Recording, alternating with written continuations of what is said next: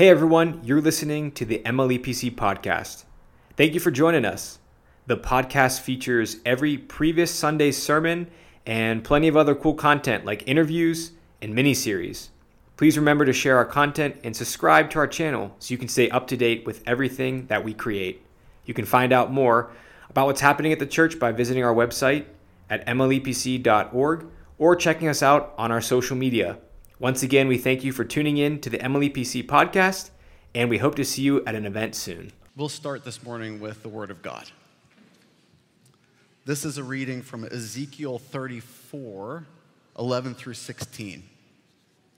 For this is what the sovereign Lord says, I myself will search for my sheep and look after them. As a shepherd looks after his scattered flock when he is with them, so will I look after my sheep. I will rescue them from all the places where they were scattered on the day of clouds and darkness. I will bring them out from the nations and gather them from the countries, and I will bring them into their own land. I will pasture them on the mountains of Israel, in the ravines, and in all the settlements in the land.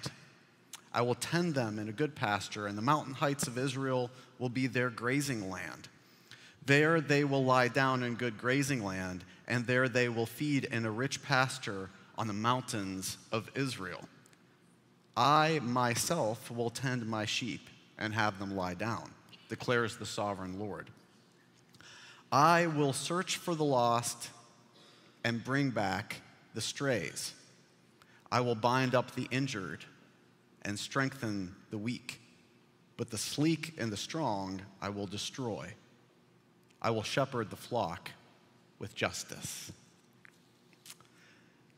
And our New Testament reading today, the Gospel of John, chapter 21, verses 15 through 19. When they had finished eating, Jesus said to Simon Peter, Simon, son of John, do you love me more than these? Yes, Lord, he said, you know that I love you. Jesus said, feed my lambs. Again, Jesus said, Simon, son of John, do you love me? He answered, yes, Lord, you know that I love you. Jesus said, take care of my sheep. The third time he said to him, Simon, son of John, do you love me? Peter was hurt because Jesus asked him the third time, do you love me? He said, Lord, you know all things. You know that I love you. Jesus said, feed my sheep. Very truly, I tell you, when you were younger, you dressed yourself and went where you wanted. But when you are old, you will stretch out your hands, and someone else will dress you and lead you where you do not want to go. Jesus said this to indicate the kind of death by which Peter would glorify God. And then he said to him, follow me. Let's bow our heads in prayer. Loving God, we thank you for today. We thank you for the baptism this morning of Vivian and your reminder that you will never leave us or forsake us. The reminder, Lord Jesus, that you love us with a boundless love. And Lord, that you give us third chances and fourth chances and fifth chances and chance after chance to respond to your incredible love and grace in our lives. We pray that your word would touch our hearts today and alive and within us in our minds and in our hearts. We pray this in Jesus' name. Amen. Dear friends in Christ, this is my last sermon here at MLEPC, at least while I'm on the payroll. I will miss you all. I love you very much, very dearly. For a while now, I've had the opportunity to lead in this congregation, the sheep of this congregation, as an under-shepherd of the shepherd who is Christ Jesus. Part of my calling here, or what they've asked me to do, was to guide you all, to challenge you all, to train you all up in searching for the lost and bringing back the strays. Also, to inspire and to invigorate a passionate worship of every variety in this place so that we might glorify God together. In the ways that it worked, I give all glory to God. In the ways that it has failed, I ask for your forgiveness, not for the failures themselves, because those things just will happen because we're human, but for any times that I might have hurt someone along the way.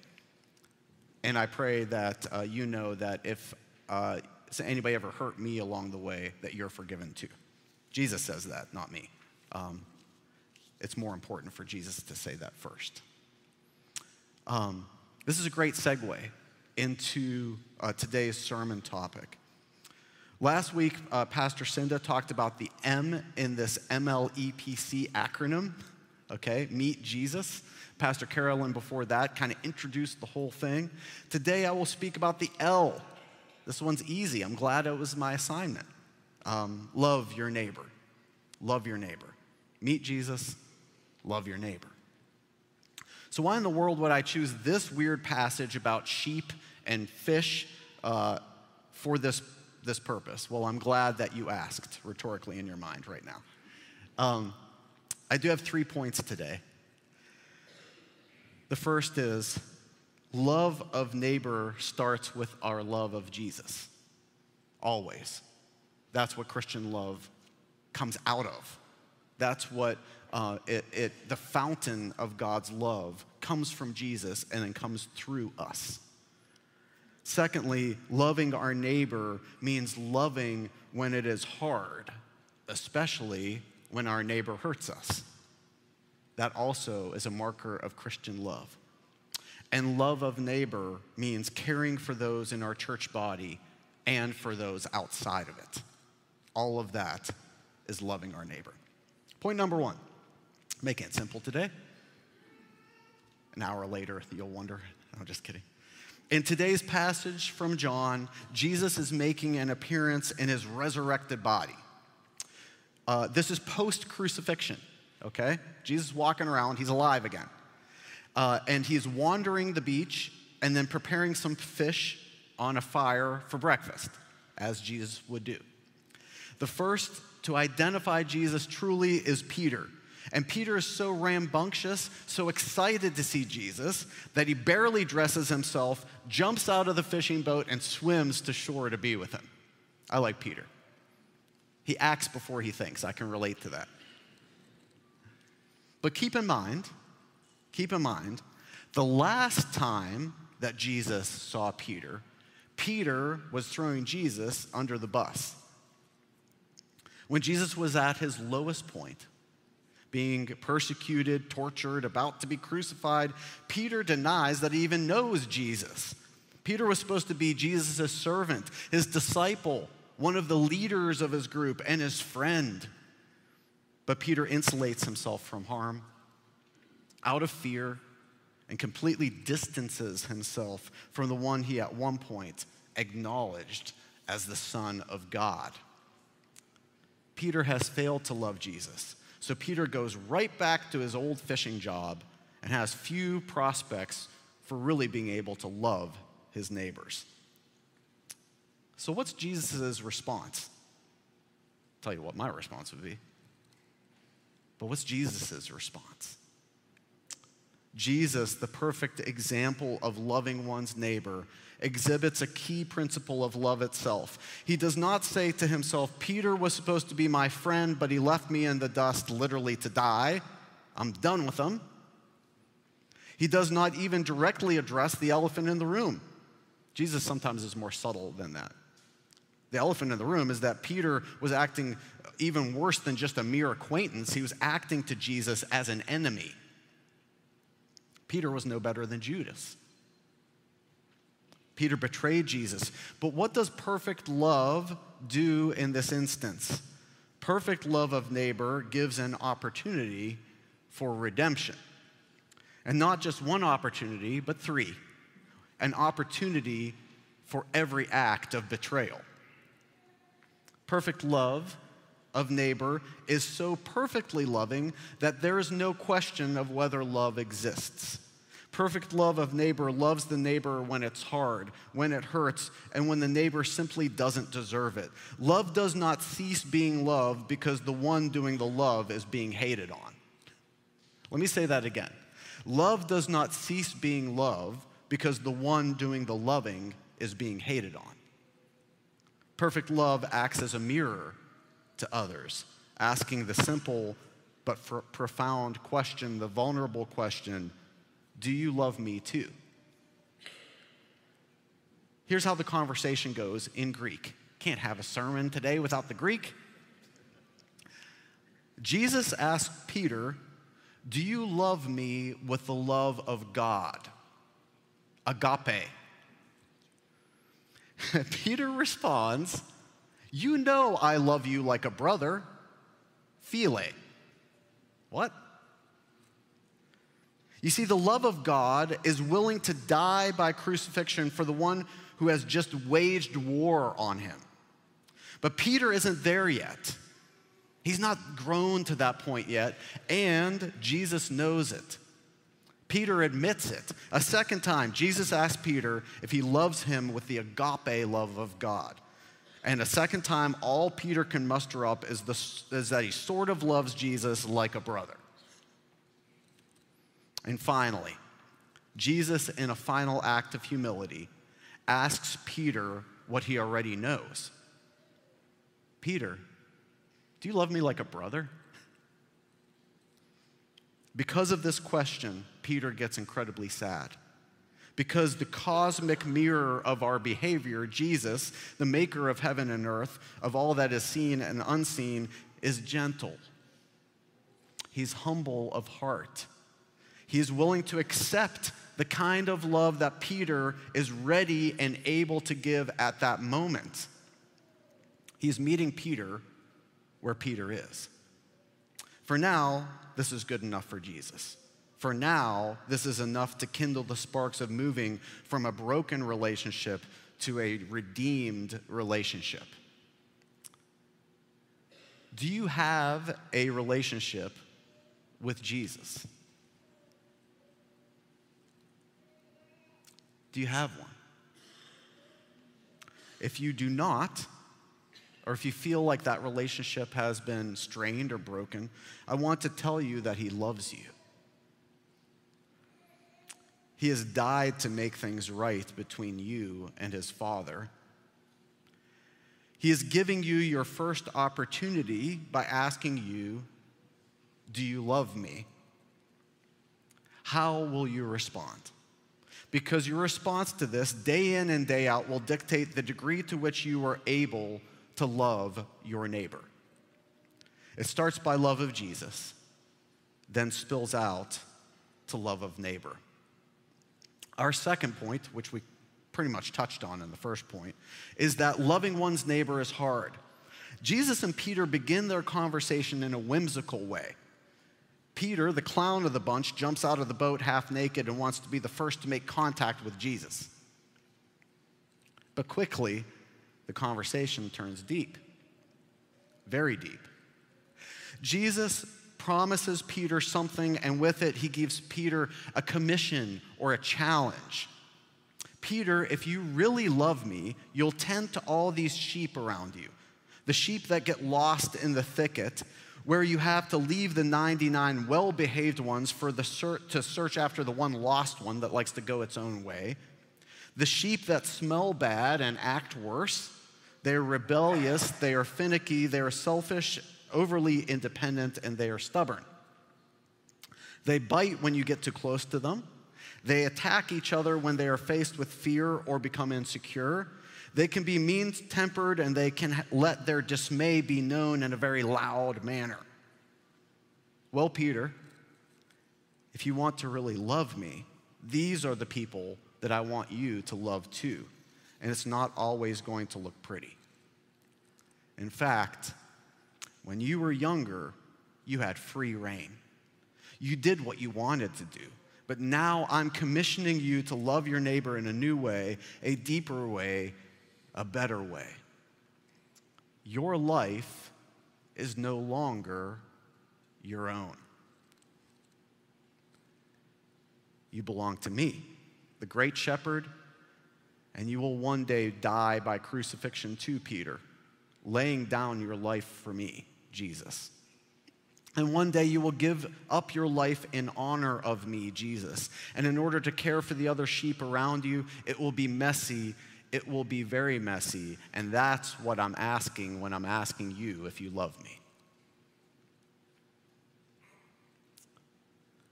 I love my neighbors, like literally my neighbors around my little neighborhood.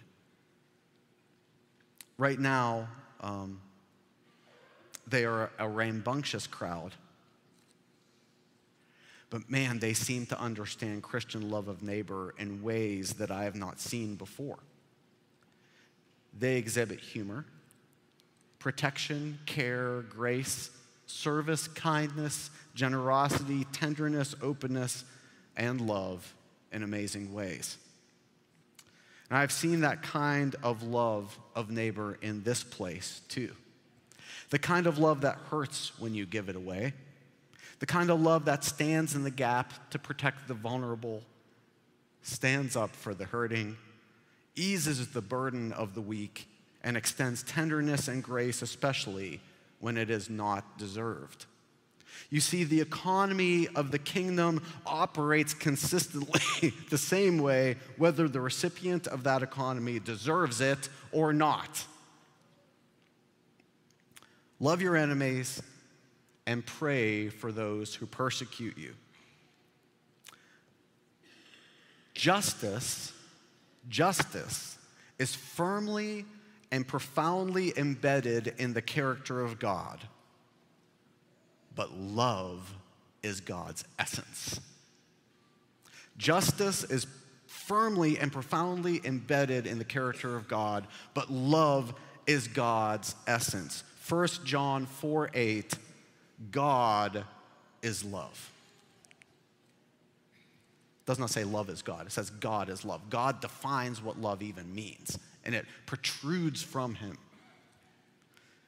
It is God's nature to love his neighbor, starting with his closest neighbors, himself, Father, Son, and Holy Spirit, and then extending out to the entire world, for God so loved the world.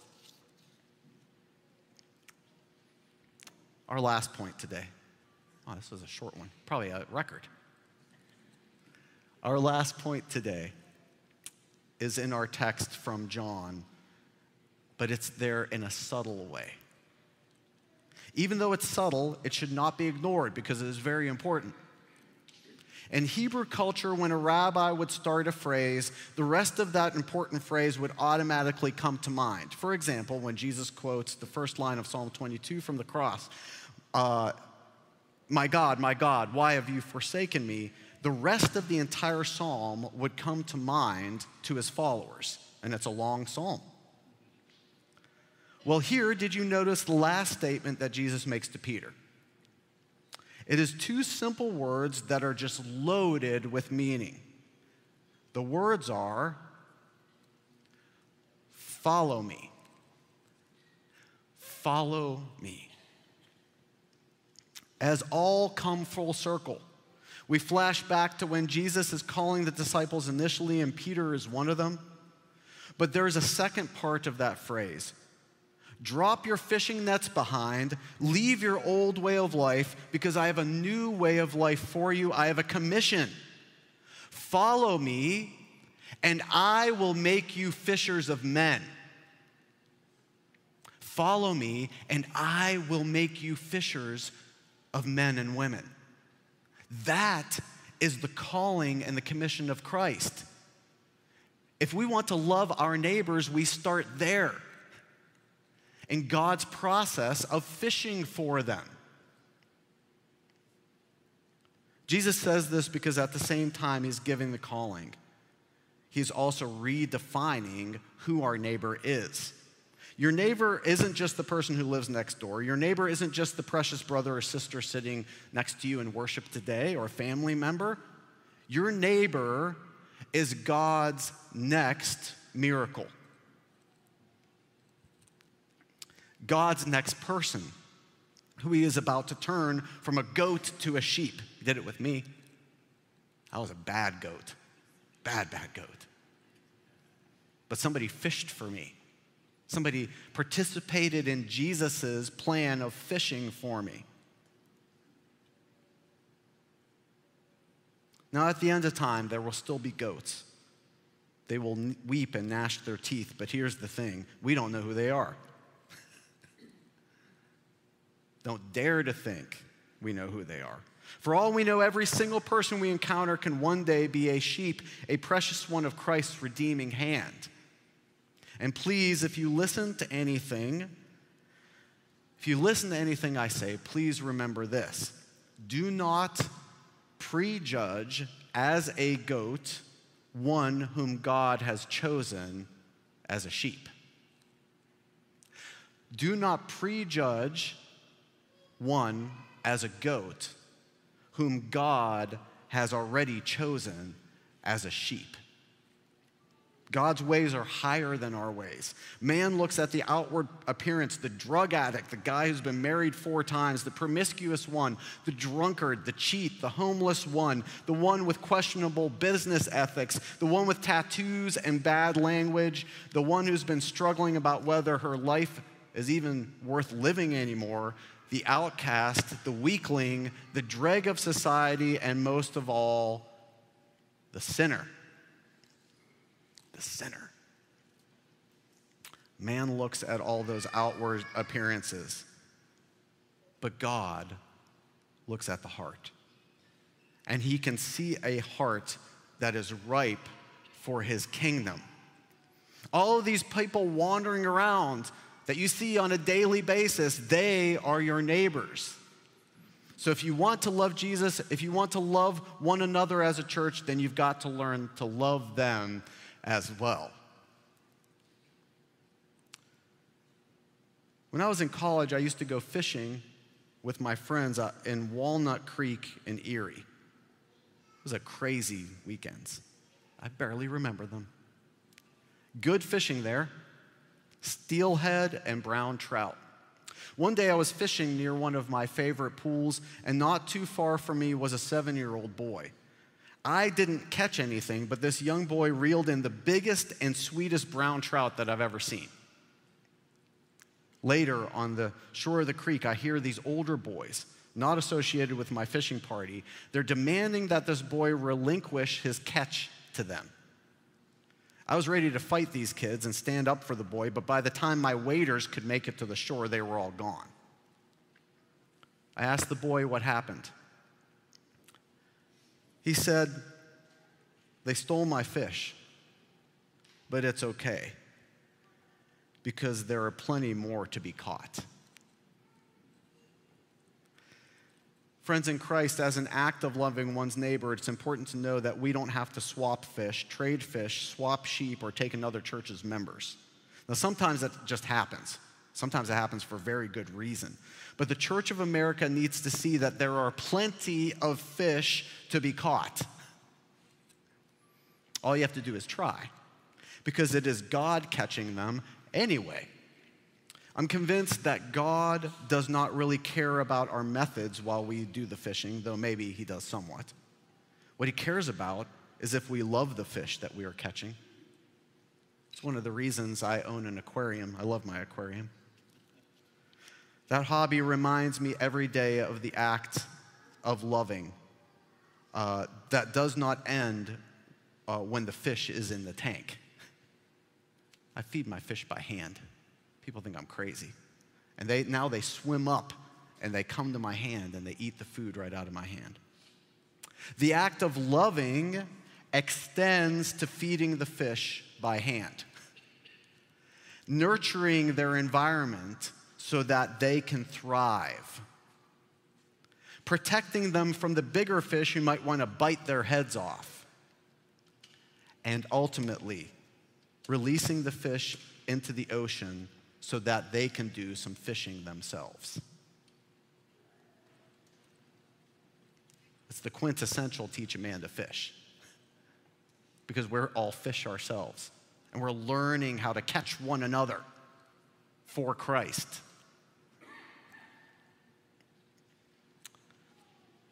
Brothers and sisters, it's been an honor to serve you and to lead you and to worship our God with you. But if anybody asks where I went, just tell them that I've gone fishing. Let's pray. Loving God, we give you thanks and praise. We want to see you high and lifted up, shining in the light of your glory, Lord God. Lord, we pray that you would teach us what it means to love our neighbors as ourselves, to love our neighbors with the kind of love, Lord God, that you have loved us with and them with. Lord, help us to love you first, to love others when it's hard, and to always be on the lookout, Lord God, for the fish that you might have in mind. Help us to reach out to them. Help us to care for them. Help us to serve them, even when they're least expecting, Lord God. And give us the words to tell them when they ask about you. We pray this prayer even as we pray together the prayer that our Lord Jesus taught us, saying, Our Father, who art in heaven, hallowed be thy name. Thy kingdom come, thy will be done, on earth as it is in heaven. Give us this day our daily bread, and forgive us our debts as we forgive our debtors. And lead us not into temptation, but deliver us from evil. For thine is the kingdom, and the power, and the glory forever. Amen. Please stand as we recite what it is that we believe using the words of the Apostles' Creed.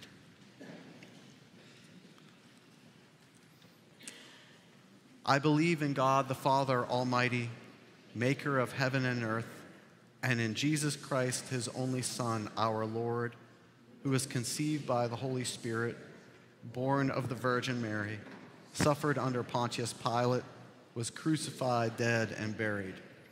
He descended into hell. The third day he rose again from the dead.